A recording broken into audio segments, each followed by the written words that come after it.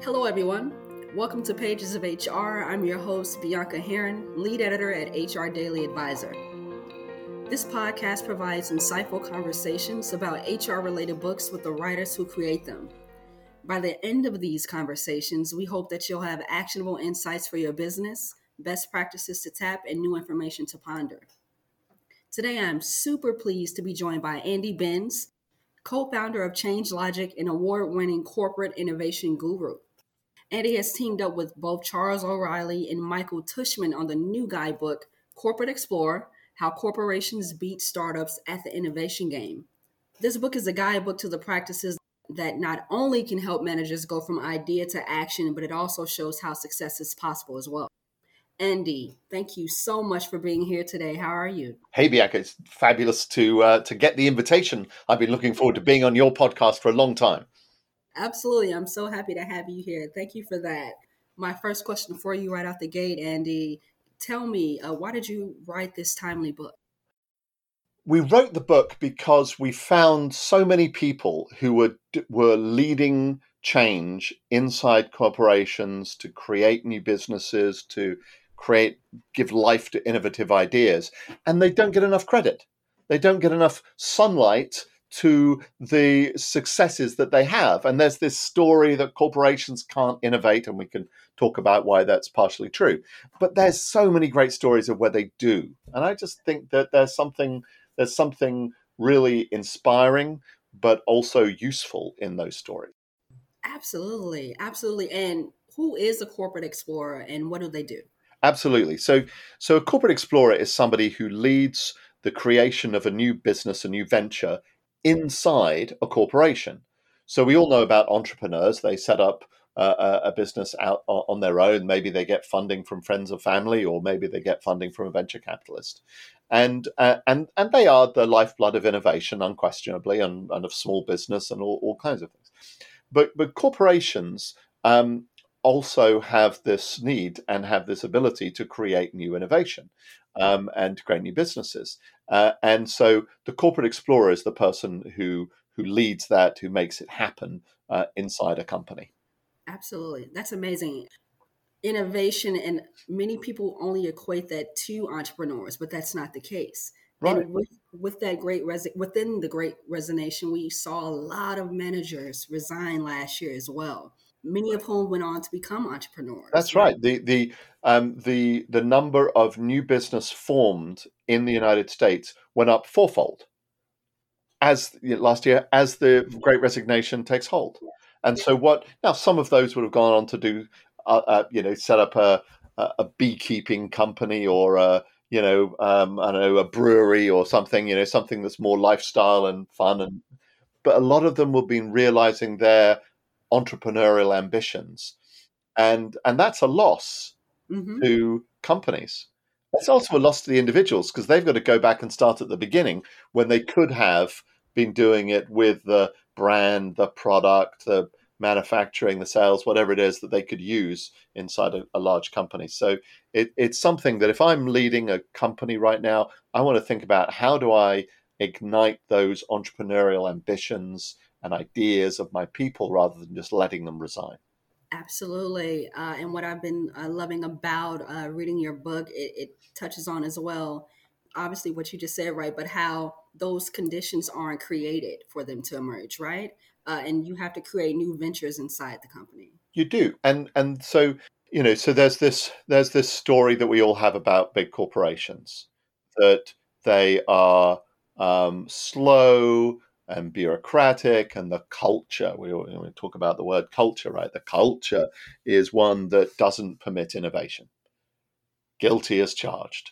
There's no question. However, here's the really extraordinary thing, Bianca, is that the stories we tell in this book of Christian Curtis in Hungary, or Sara Cavallo in Bosch, or Balaji Bondili at Deloitte, all of these are people who are doing this inside of large corporations, and for the most part, they're slow, bureaucratic, and have a culture that doesn't enable innovation.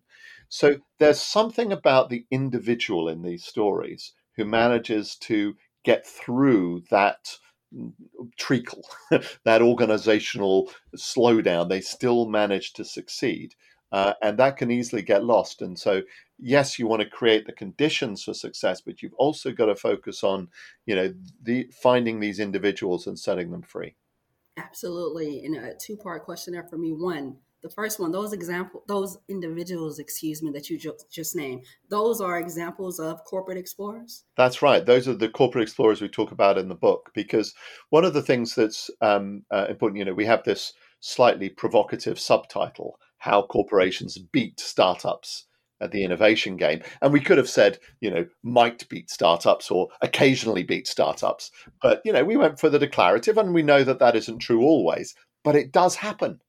It really happens. Let's say Jim Peck at LexisNexis. LexisNexis is a big legal and news information company, right? And around 2000, Jim sees the opportunity to take public records data they have, link it together with other companies' data, and build what we now would call a big data company. And 20 years later, its revenues are more than $2 billion and larger than the original company, right? Took a long time, many acquisitions along the way, many different pieces of the story. But he did that, and he achieved an extraordinary result. And each of these stories are the same. They're real people in the company, and we tell how they did it in the book. Absolutely, absolutely. And I know that, so the books it includes, tools as well. So some of those, how to energize employees by creating a realistic way to innovate, how to attract, retain, and motivate entrepreneurial talent, and of course, experimenting with and scaling original business models. That's right. That's right. And the motivating and energizing people is really key to all of this story, because, you've got to think as an organization that within your, whether you have 10 people, 100, 10,000, there will always be some people who are more explore oriented, right? And you want to find them, and you want to listen to them and give them the right opportunity to develop this. And you don't do it without discipline. And this is the tools piece you mentioned. You got to ideate, incubate, learn through experimentation, incubate, and then scale, have the ability to put different mechanisms around to make it turn into something that's generating revenue. And that's the sort of the disciplines, the tools of innovation that are so important. That's amazing. And could you give an example of another one of the tools or that you cite throughout the book? Or yeah, for sure. I mean, one of the things that we think is really significant in corporations is that they learn to test a hypothesis, right? So a hypothesis is a fancy word for guess, right? What do you think customers are going to buy to solve this problem, right? What do you think they will pay? How do you think they want to buy it, right? And what we describe in the book is the method of test. Firstly, what makes a good hypothesis? Because it's very easy to be general and say, well, I think they may want to buy X or Y, right? Instead of being really clear and testable in what you frame. We describe what it takes to have a testable hypothesis and how to put an experiment together to learn about whether you're right or not. And that's something startups, are usually better at, partly because they have less money, right? Yeah. And so you have to learn before you spend. And corporations sometimes have too much money and they overspend before they really know what they're doing, right? And so this is, I think, that gets in their way and prevents them from moving as fast as they could, because they just think, well, we've got the money, let's spend it. And it's not the actual. How do you learn? How do you test? How do you stay small? Is part of the secret. Wow, that's amazing. And you have prepared an excerpt. Is that correct? Yes, absolutely. Yeah. So I'm going to read from one of the earlier chapters, because I thought it would be good to kind of have your listeners understand a little bit about why we wrote this book. So let me read this section called "Explorer, Not Entrepreneur." This book is about and for the corporate explorer, as well as those that aspire to the role who support, manage, or advise them. Corporate explorers are often and erroneously seen as wannabe entrepreneurs. They practice many of the same disciplines, but with entirely different assets and constraints. And that is why we felt it important to give them a distinct identity, not a derivative one like an intrapreneur or corporate entrepreneur. We hope that there are real and aspiring corporate explorers reading this book. And our goal is to encourage and empower you to succeed. We want to see you have more people in corporations focused on creating a cadre of potential business builders from within their own ranks. And our aim is to encourage more managers to follow the same path and to become a corporate explorer, and for more senior leadership teams to give them the strategic, financial, and organizational support they need to succeed. And the driving question for this book is how to make a corporate explorer successful. And we will share the story of how firms like the global consulting firm Deloitte used an experimental approach to advance its innovation platform. We will use some eye-catching examples like Jensen Huang at NVIDIA, and others will be less well known and still in progress. And these stories will enable us to introduce methods and frameworks for new business growth and demonstrate how real-world corporate explorers use them to overcome the barriers that they face. And now a word from our award-winning sponsor. This episode is brought to you by Namely. Now, we all do our best to keep ahead of business trends, right? But let's be honest, keeping ahead can be its own full-time job. That's why I recommend making the switch to Namely, the all-in-one HR solution that adapts with your business, and recent winners of the 2022 Excellence in Customer Service Award and a Silver Stevie Award by American Business Awards. Namely offers onboarding and performance management to payroll and intuitive benefits enrollment, all in one connected and modern platform. Plus, Namely is customizable for your company, culture, and goals, so they can match where you are now and adapt as you grow. Grow with Namely. Learn more about making the switch by going to namely.com. And for a limited time, get 1 month free when you make the switch. Don't wait. That's namely.com. Thank you for sharing that, Andy. Beautifully read. Thank you. Absolutely. And I guess the question now, at least that comes to mind for me, the largest one is, how can someone become a corporate explorer, or how can someone become a successful corporate explorer? That's good. And actually the next piece that I stopped at kind of gives us a little bit of the sense of that, because one of the things that I go on to say then is that that there are a lot of innovation tools and tactics, like I was just talking about in terms of hypotheses and experimentation and so on. But it turns out that the success of a corporate explorer depends on, yes, how you manage innovation, but also how you manage the human system. You've got to be adept at managing change. You've got to be able to win allies. You've got to have people who are your advocates. And you've got to be humble enough to have other people in the company think they made you successful. Yeah. Big difference with your entrepreneur, some of whom occasionally have a slightly large ego, right? Your corporate explorer can't afford that. They need to have lots of people who really feel invested in your success, right? So that you're going to get the help that you need. You're going to get people when you hit a road bump along the way, which any innovation project does, that they understand and have a context for what you're trying to get done. And it's so easy for innovators, particularly those who have a strong technical background, to think that if they just sort of find a small office to squirrel away in and be secret about it, and then eureka, here it is, that somehow that will get support. And the reverse is true. They need people involved. They need to be able to be transparent about what they're learning as they develop the business. And so that's that ability to be a really good leader of change, and that's why that's so important. Absolutely. It sounds like with the equivalent of a startup, who has to basically, of course, generate and bring ideas to their investors, right? Their backing for HR leaders and organizations in that space. Instead of investors, if you will, they're going to their senior managers in leadership. That's it. So they have a completely different investor base. Mm-hmm. Yeah. And there's a lot of feeling that somehow this is harder than venture capital. Anybody who's run a startup will tell you it's no picnic. to deal with a bunch of venture capital firms on your board, right? It's no picnic to get the funding for the first time as well. And so, yes, corporate managers are your investor base, and they're not easy either. And there's lots of things we can talk about them. But that's the task. Winning their support, that's the task. Absolutely. Why is it difficult to innovate in Oh, that's a corporations? great question, Bianca.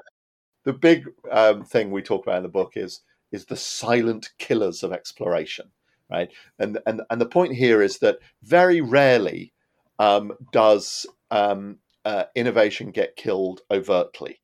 I am opposed to what you're doing, or I dislike what you're doing. I don't want to. No, we can't do that to new ideas. We all know that in human society, a new idea is something that generates excitement and people like and enjoy and feel motivated by. So what happens instead is that they're silently killed over a long period of time. And some of the silent killers are things like professional identity, right? An innovation that threatens the way things have always been done around here. Right? So, one example is in advertising agencies, Hmm. right? Faced with crowdsourced creative talent, right? And in an advertising agency, being the creative team is the crown jewels of the agency. And hey, you're going to give our campaign over to the crowd, or some anonymous group of people are going to find out what we do. Well, that's one very good answer to that, and it's too rude for your listeners for me to say in front of your listeners, right? Why? Because it threatens the way work has always been done. And whether it's advertising or it's insurance and actuaries, whether it's electrical engineers and semiconductors, they all have a way things have always been done. And unintentionally, not with bad intent, not because they're bad people or choose to do it, they force innovation out. And that the other kinds of killers are things like our tendency towards the short term, towards to protecting what we've got and generating result, and also our need to maximize comfort. And innovation can be threatening. Hey, so I've got to take money from what I'm doing over here that I've always done, and I'm going to spend some of it on this new unproven thing, right? That creates tension. And some people in leadership teams don't want to have tension. Actually, most don't want to have tension. And so you've got to be able to walk into that and talk about it honestly and openly. This is one of those things again where the silent killers get addressed in the human system, because that's where the biggest barrier lies.